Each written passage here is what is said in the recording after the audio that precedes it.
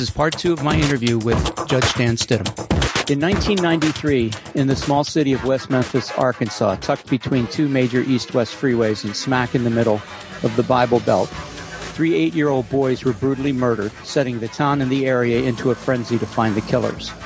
Most thought at the time these horrific crimes were the result of satanic ritual murder. 3 teens, Damian Eccles, Jason Baldwin, and Jesse Miskelly, who became known as the West Memphis Three, were suspected of carrying out these foul satanic rituals that ended in the young boy's death. Although there was no evidence that this was true, the teens were arrested and tried and found guilty of these horrifying crimes. Dan Stidham was a young attorney who became Jesse Miskelly's defender against these allegations. He had no idea that it would change his life forever. I became involved in this situation because I was hired to write the script of a nonfiction book written by reporter Mara Leverett called Devil's Knot that threw tremendous doubt on the case against the teens. That script, through several revisions, became the movie Devil's Knot, starring Reese Witherspoon and Colin Firth. My guest today is Dan Stidham, now Judge Stidham, who has lectured and written extensively on this case and his involvement in it. Dan and I became friends in 2005 when I began working on this script, and I hold this friendship as the most valuable thing to have come from me being hired to write a movie about this incredible case. Hang on to your earbuds and settle in, because this is Plot Points Podcast.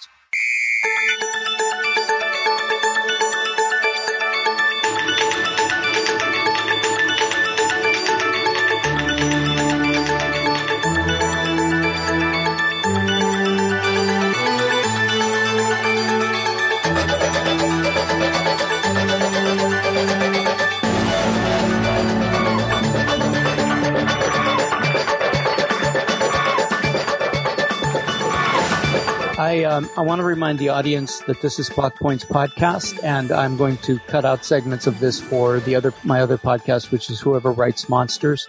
We're talking to Judge Dan Stidham, who was a young attorney who became a public defender for one of the defendants in the West Memphis 3 case. And I've known Dan for quite a while, and I'm just going to thank him again for agreeing to do this, take out some of his time on a Sunday.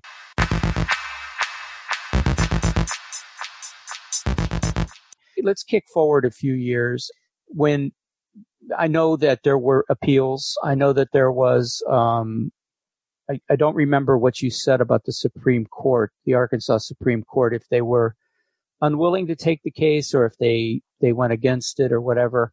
But I know you spent hundreds and thousands of hours trying to continue to defend Jesse even after the conviction and he was in jail. And it got up to something called a Rule 37 hearing, which you basically told me what that was. I had never heard of it, but it's basically an attorney testifying against himself. Did I get that right? What happened in my particular case, and most of the time when that issue is raised, it's always raised by another attorney going back and reviewing the work of the trial lawyer. Mm-hmm. And anytime you're involved in a capital case, as this was, going in that someone's going to come behind you and offer criticism about your work in the case. And so literally within days of the trial, or actually both trials being over, all 6, it ended up actually being the 4 of us, the 2 lawyers you represented, Mr. Eccles, and myself and Mr. Crow met in Memphis with investigator Ron Lax, who was a composite character in the film Devil's Knot. And we sat down and we just made a list. This is all the things that we should have done, could have done, would have done if we'd have known then what we know now, and made a list so that the lawyers coming in behind us would have a roadmap. We wanted to do it while everything was still fresh in our minds. And again, that's just part of the process. Now, most attorneys, including the 2 that were in the room with Mr. Crow, Mr. Lax, and I, when it comes down to being I don't want to use the word honest because that may be too harsh. But when it comes down to actually testifying about what you did and what you didn't do, most lawyers' ego will prevent them from saying, well, I messed this up and here's the reason why. They'll blame it on, this was my strategy, and the U.S. Supreme Court has held that if it was a decision based on strategy and it just didn't work out, then it's not something that was a fatal flaw in the representation. So, I was never bashful. I don't have an ego when it comes to that. Mm-hmm. And so that was the final appeal. This was the end, other than the federal appeal, and this was where we were headed next. Mm-hmm. And so, Mr. Crow and I were very candid with the court when it came our time to testify, and I knew it was my first jury trial. I couldn't escape that. And under the American Bar Association guidelines at that time, you're not even supposed to be trying a capital murder case unless you have experience in doing so. Wow. Either as second chair, but you're not supposed to go from law school, practice for 5 years, never have a criminal jury trial, and suddenly you're defending a kid who is only just a few years younger than you. Wow. In a capital murder case, there's supposed to be a transition stage. And of course now, even in Arkansas, you have to be what they refer to as death qualified, to even try a capital murder case. In fact, it's evolved into the point where the Public Defender Commission actually has a group of lawyers who have a lot of experience in that, and they literally travel around the state handling capital cases for indigent folks. So it's a far different system now than it was, and of course a lot of that's because of this case. That's interesting, sure. And of course this wasn't something that was just happening here in Arkansas. It was happening and still happening in some places, but for the most part, you had to be far more qualified than I was in 1993 and 1994. And so I just told the truth, not just because I was under oath, but because that's my duty to my client, and it's my duty to the truth and justice, and that's what I did. Of course, His Honor Judge David Burnett decided that I was the greatest thing since F. Lee Bailey. Since I was the greatest lawyer that ever lived, and ironically. Excuse me. I just want to interject that you would have to understand this case to understand the depth of sarcasm that Dan is engaging in at this moment. There's a lot of irony and sarcasm is how I deal with a lot of this. I get it. These issues. But the thing that he pointed out, and that the prosecutors pointed out, and then AG, the Attorney General's always pointed out, was, well, you've got to be a great lawyer because you never gave up and you're still fighting today. Oh, in fact, you're fighting so good, you're falling on your sword right now. Oh my God! And so, holy crap! Yeah, and so you're suddenly. I went from being a 30-year-old kid trying his first jury trial to being a great lawyer because I've been working on this case for 18 years. And had never given up. And I thought that you talk about sarcasm. That seemed sort of sarcastic to me. Mm-hmm. Mm-hmm. Well, it's what's your Facebook page for your book? Is it Harvest of Innocence? It's Dan Stidham's Harvest of Innocence. Okay, and I see you with all the guys there taking pictures with them. I mean, you've basically stuck with this for most of your adult life. And boy, you sat on that egg and you continue to sit on that egg. You're just never going to give up on this until even some semblance of justice is served, which is more admirable than anything I can say about a lot of people.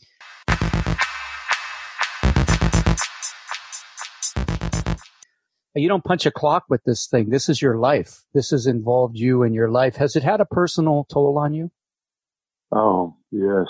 And it took a long time for me to be able to realize that my marriage didn't come through it. And I missed a lot of Little League games and piano recitals. And my daughter just recently graduated from law school. And, wow. Congratulations. She went to thank you. She went to the University of Arkansas School of Law, where I did in Fayetteville. And it's just, I'm so very proud of her. But my co-author, Tom McCarthy, who is in the publishing business in New York and is an outstanding writer, and he's really bringing this thing home, and I'm really excited about that. But he asked,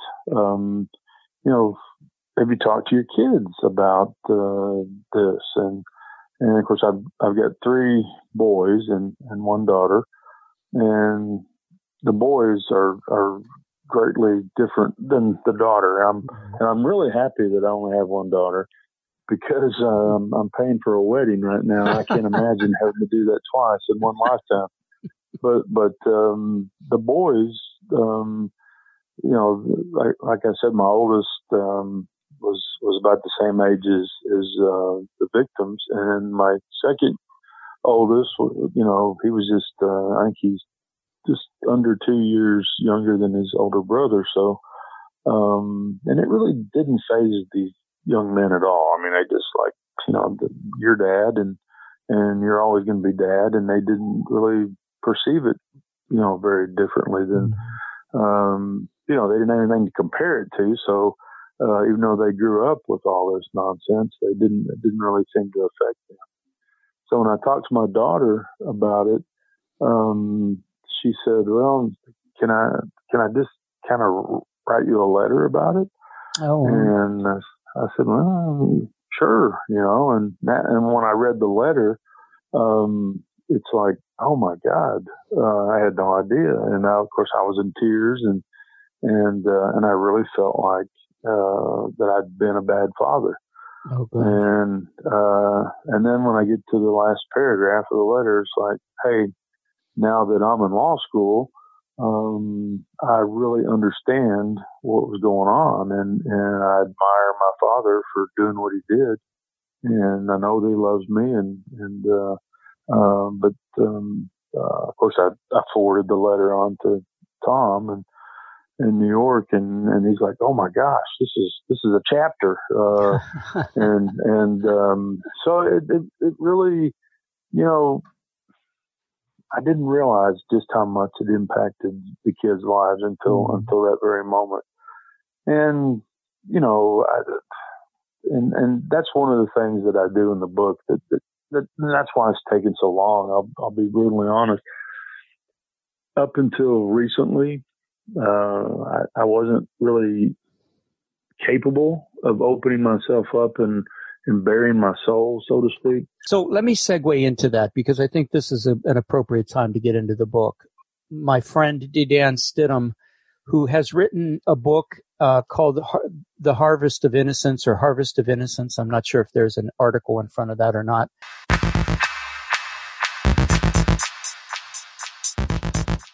And I want to talk to him a little bit about this book. And can you go through this, why it took you so long? We're talking about 25, 26 years later. Why did it take you so long to write a book about this case? Well, the raw emotions of it and the hardships of it. As I stated, my marriage didn't emerge from it. My relationship with my children suffered because of it. And professionally, at the beginning, most of the way throughout the entire process, it suffered. And the emotional aspects of it and the scarring of it, that was the most difficult part. And I didn't really want to open myself up, because, there's a couple of reasons.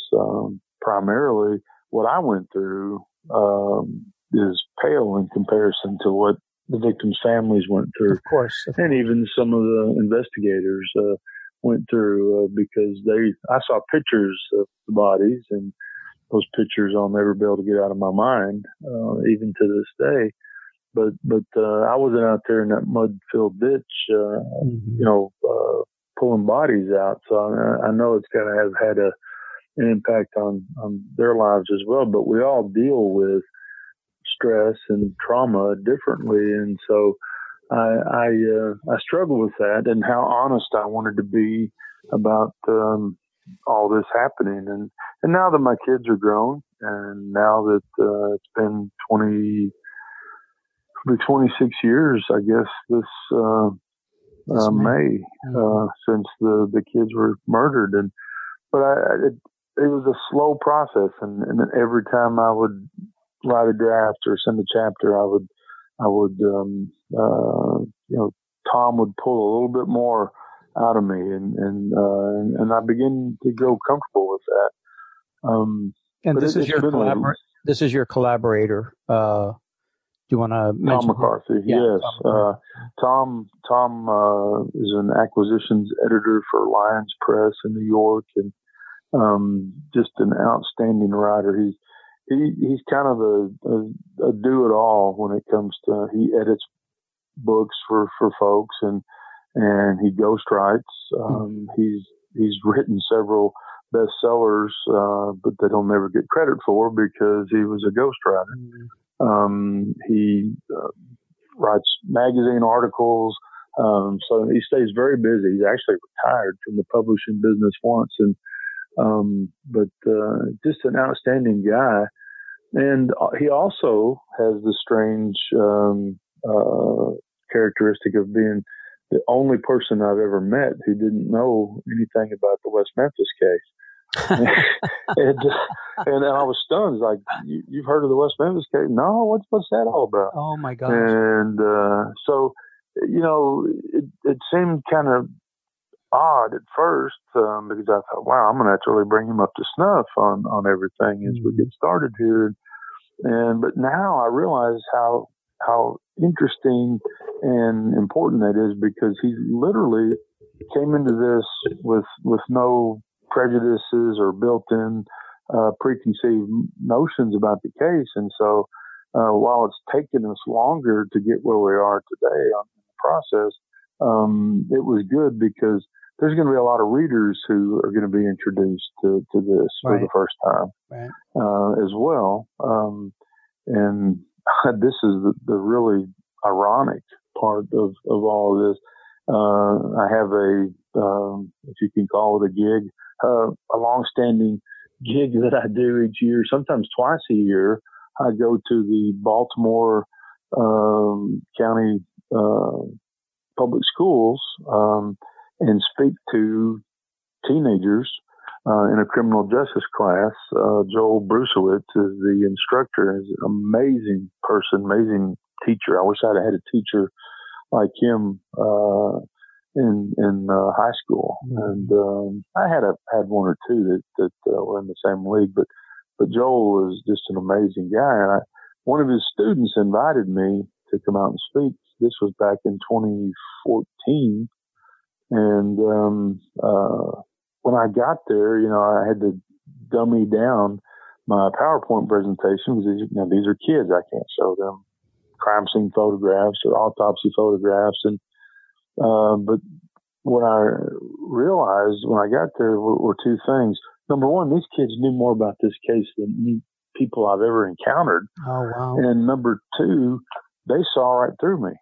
When I speak to lawyers or a group of criminal profilers or a group of paralegals, or, they never ask you that question. But you just asked me, how did this case affect you personally? And all of a sudden I've got this 15-year-old girl saying, well, how did this case affect you personally? And it's like, nobody's ever asked me that before until that moment in Baltimore. And I deflected it. I was just like, nah, I don't want to, I'm not going to answer that. And at that point in my writing process, I hadn't been able to do that as well. And so I deflected the question, but all the way home, it bothered me on the flight back to Memphis. And unfortunately for me, I have to drive through West Memphis to get to Memphis to get the plane. Mm-hmm.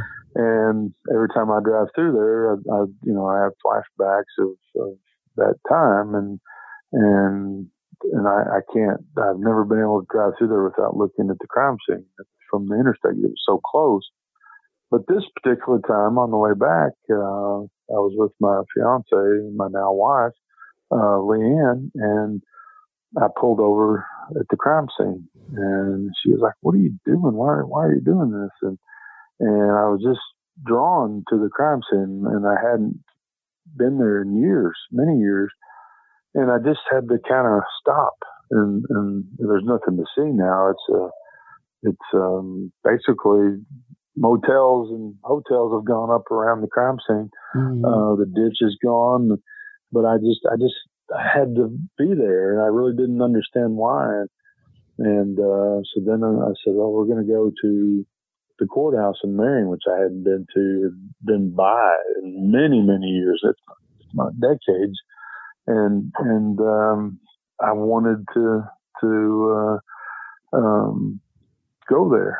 And of course, this woman knows the scars better than I know them. And she said, "Why are you doing this to yourself, Dan? Why are you wanting to go back and revisit these places that cause you so much pain?" And I said, "Oh, I have to. I've reached the point." And now when people ask me, I'm not afraid to talk about these things. And it's been it's been a metamorphosis, I guess, in the sense that it's taken this long to get to this point where I'm finally able to talk about it.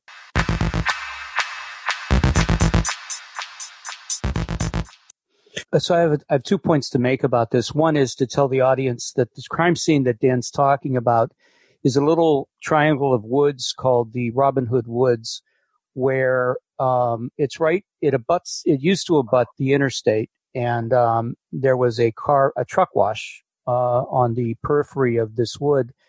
And that's where the 3 boys disappeared, and that's where they were found in a drainage ditch, buried face down, nude, hogtied, and apparently they died by suffocation. They were drowned, correct? But also after being mutilated and brutalized. They were hogtied with their feet and hands with their own shoelaces, and that's actually how I open my script, Devil's Knot, was with that scene with them one of them handing over their shoelaces, which is just horrifying. But the second point I want to make is that I tell my screenwriting students that the only way to become a legitimate writer is to not be afraid to open yourself up and put yourself onto the page. And it sounds like those moments of catharsis are what allowed you to write Harvest of Innocence, which is hopefully coming out pretty soon, right? Well, our deadline is June. Mm-hmm. And we want to have a publisher in place by the end of the year. And people, they'll get on my Facebook page or my website and send me questions, and say, how far are we? And I keep saying, well, soon. And of course, somebody pointed out the other day, you've been saying this for like 5 years, Dan. But it's a process. It is. And then the story continues to evolve, even to this day.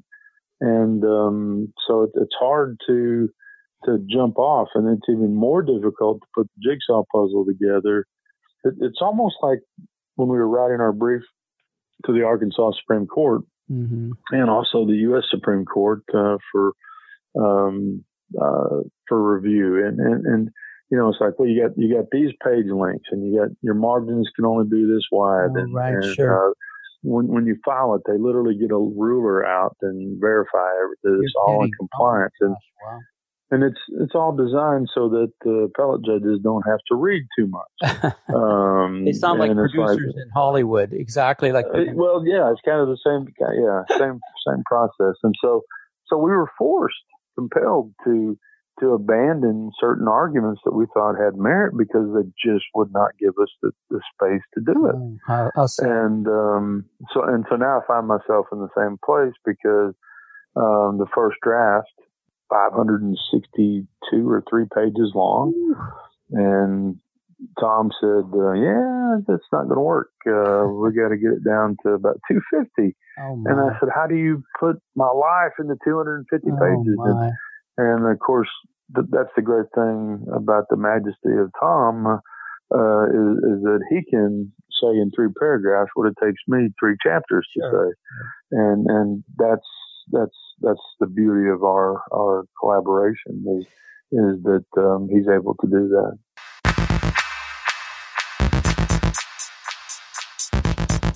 I want to remind our audience that this is both Plot Points Podcast and Whoever Writes Monsters.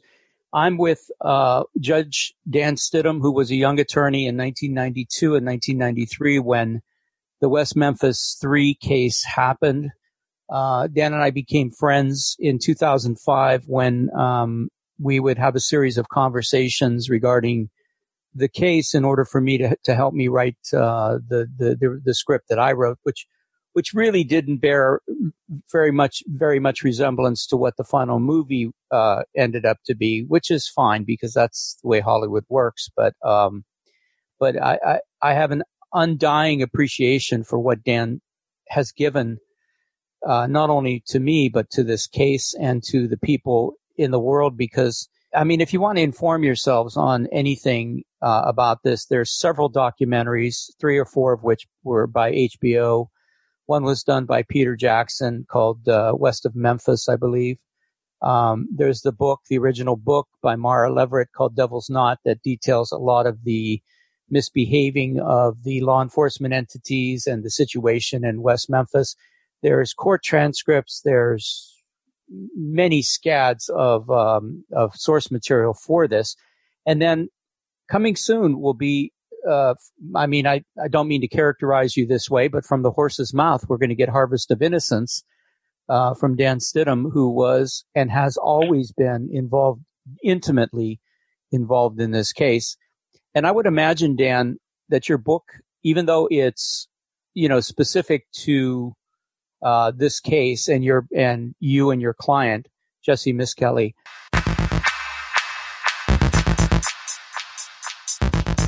I would imagine there's a lot of lessons here for our criminal justice system, and just you went through so much to get to this point. It must be daunting to try to think, like you said, you have to get it into 250 pages. How in the world do you do that? There's just so much stuff here. The Alford plea, the Rule 37, the Arkansas Supreme Court, the United States Supreme Court, your partners, your life. Oh my. I mean, you and I could go on for hours and hours and hours, and we have. So we certainly have over the years, that's for sure. Yeah.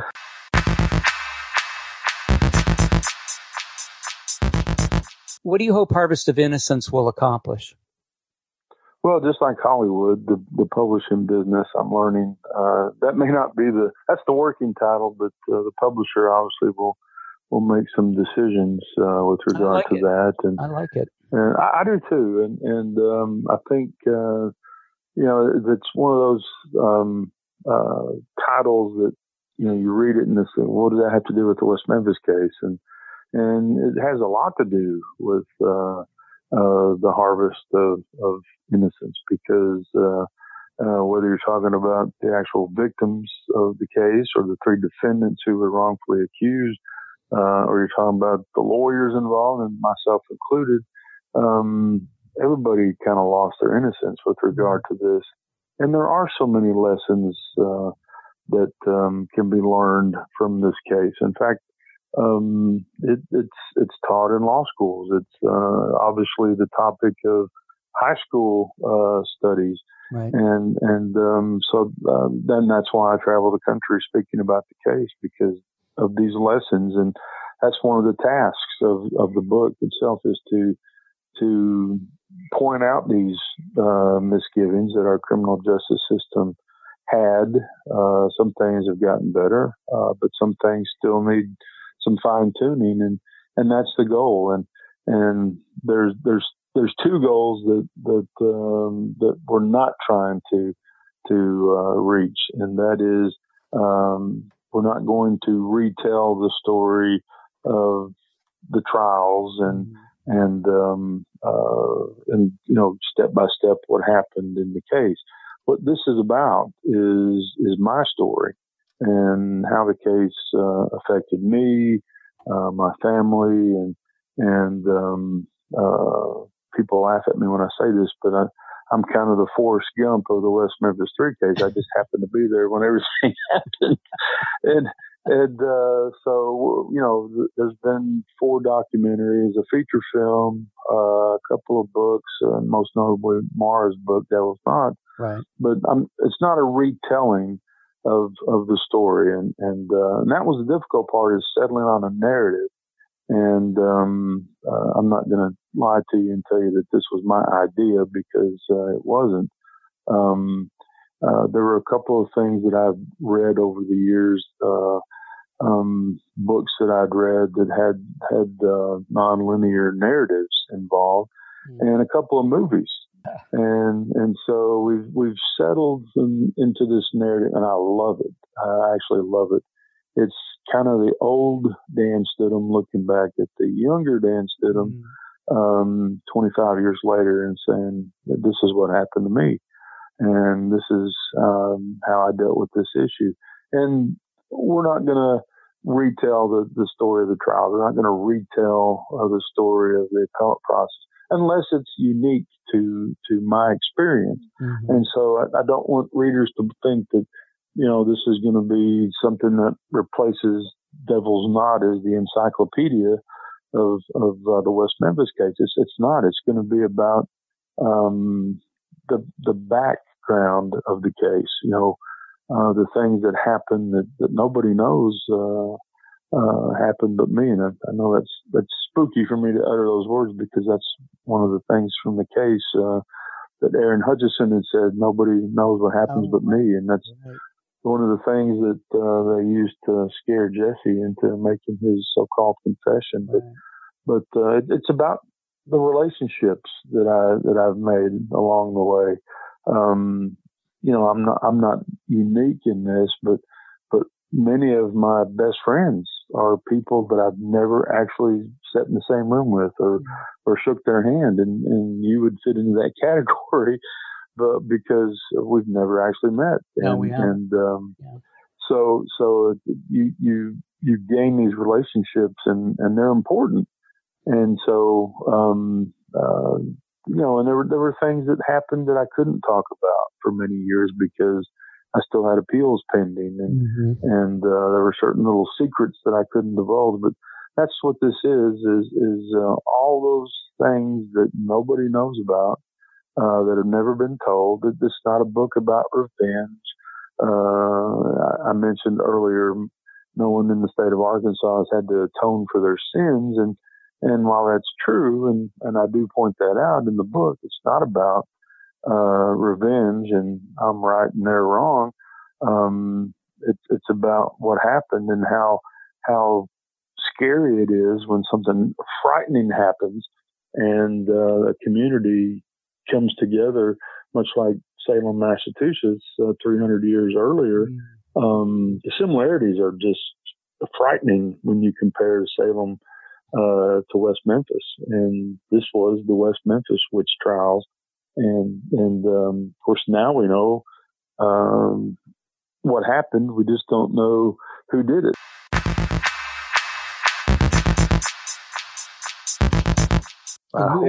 You have your theories about.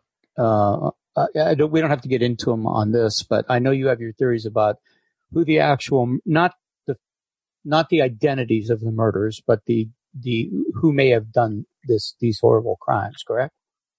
I do, and I was actually being interviewed for a documentary that I think is going to be on the Discovery Channel here sometime soon. I don't know the production date, but I was in the middle of my interview and I got asked the question, do you think Terry Hobbs committed these murders? And I said no. And the person who was interviewing me just like, are you kidding me? You know, what? Well, the reason that came up is initially John Mark Byers was implicated in the HBO documentaries and a lot of stuff for that. But didn't they find his hair on one of the kids' shoes or something like that? Was that why Terry Hobbs came up? It is. That and the fact that we don't have a timeline for his movements that's complete. Okay. John Mark Byers, we can account for virtually every second where he was leading up to the homicide, and there's a lot of innuendo and a lot of things that you can point and say Terry Hobbs did this, but we have a foreign DNA sample that was taken at autopsy that doesn't match Terry Hobbs, doesn't match the friend David Jacoby that was with him that night when they looked at the crime scene for the boys and didn't find them. And that's where the two hairs were found. Is one on Jacoby's on a tree stump and Hobbs inside a ligature of one of the knots, and that is damning evidence, but it's not enough proof beyond a reasonable doubt. And then when you couple that with this foreign DNA sample, it just doesn't make sense. Yeah, well, so I know that I'm not ready to throw him off the list of suspects, but I really think that we're looking for a serial killer. Which, you know, I've been doing work and research on serial killers since just before this case came about, and I happen to agree with you. It's the way that they were killed, the way that the bodies were disposed of, the fact that there's no specific crime scene that anybody can point to. A lot of that points to somebody who's done this before and knows what they're doing when they're, you know, committing these horrible crimes, and that points to a serial killer. That points to somebody who's grown much more adept at murdering and torturing people. And I do happen to agree with you that I think that's what happened. And am I wrong? Isn't the convergence of those two freeways a corridor for a lot of illicit drugs and child pornography and things like that? I mean, it is it's the 40 and what other freeway? It's Interstate 40 that traverses the country east to west to each coast, and then Interstate 55, which goes from New Orleans to Chicago. Yeah. So it's the third busiest interstate highway exchange in the country, and West Memphis is tucked in between those two freeways, like almost on a V, right underneath them. Well, they actually converge about. I'm estimating distance here, but the 40 and 55 converge right, literally at the doorstep of where Damien Echols and Jason Baldwin lived at Lakeshore Trailer Park. And then the actual scene where the bodies were recovered is probably a mile down the road, and then maybe a quarter of a mile, could be even a half a mile. Suddenly the interstates dissipate, and if you're traveling east on that particular stretch of Interstate 40 and 55, they become one there, and it's and then they split again, and you can go right, and it takes you to Jackson, Mississippi, and down to New Orleans. Or you can go left and end up in Nashville and out east. So, and right where these two interstates connect and then suddenly separate, that's where the crime scene was. And 15,000 big rig trucks go through there every day. 15,000. Wow. The whole town simply is based on the proximity to Memphis, and the fact that all these big rigs, there's truck stops and everything catering to interstate commerce right there. Mm-hmm. Yeah, it's a pretty interesting area of the country. And back in '92, there was those woods that we had talked about, the Robin Hood Woods, that was just a small wooded area, right, near the freeway, kind of abutted the freeway. I don't know which one, but looking at it, you could see why kids would be attracted to it. And unfortunately, they disappeared that one day, and they were never seen again alive. So anyway, I think we're going to probably, gosh, Dan, I hope you'll come back when your book is either published or it's about to be published, and we can talk a little bit more about. There's so many. There's thousands of hours of discussion here, and even though you have covered this ad infinitum with various entities, I do appreciate you coming on and being patient with me and covering it again. But please come back if you will, if I can put the bite on you one more time. Okay, great.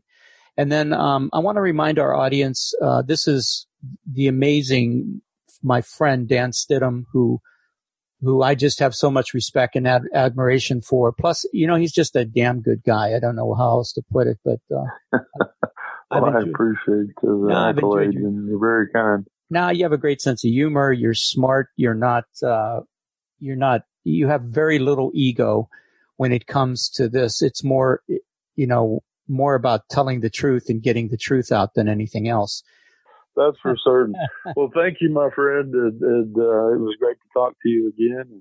And one of these days, we're going to have to end up in the same zip code. I'd love to buy you a beer or whatever. So, well, let me do an outro here really quickly.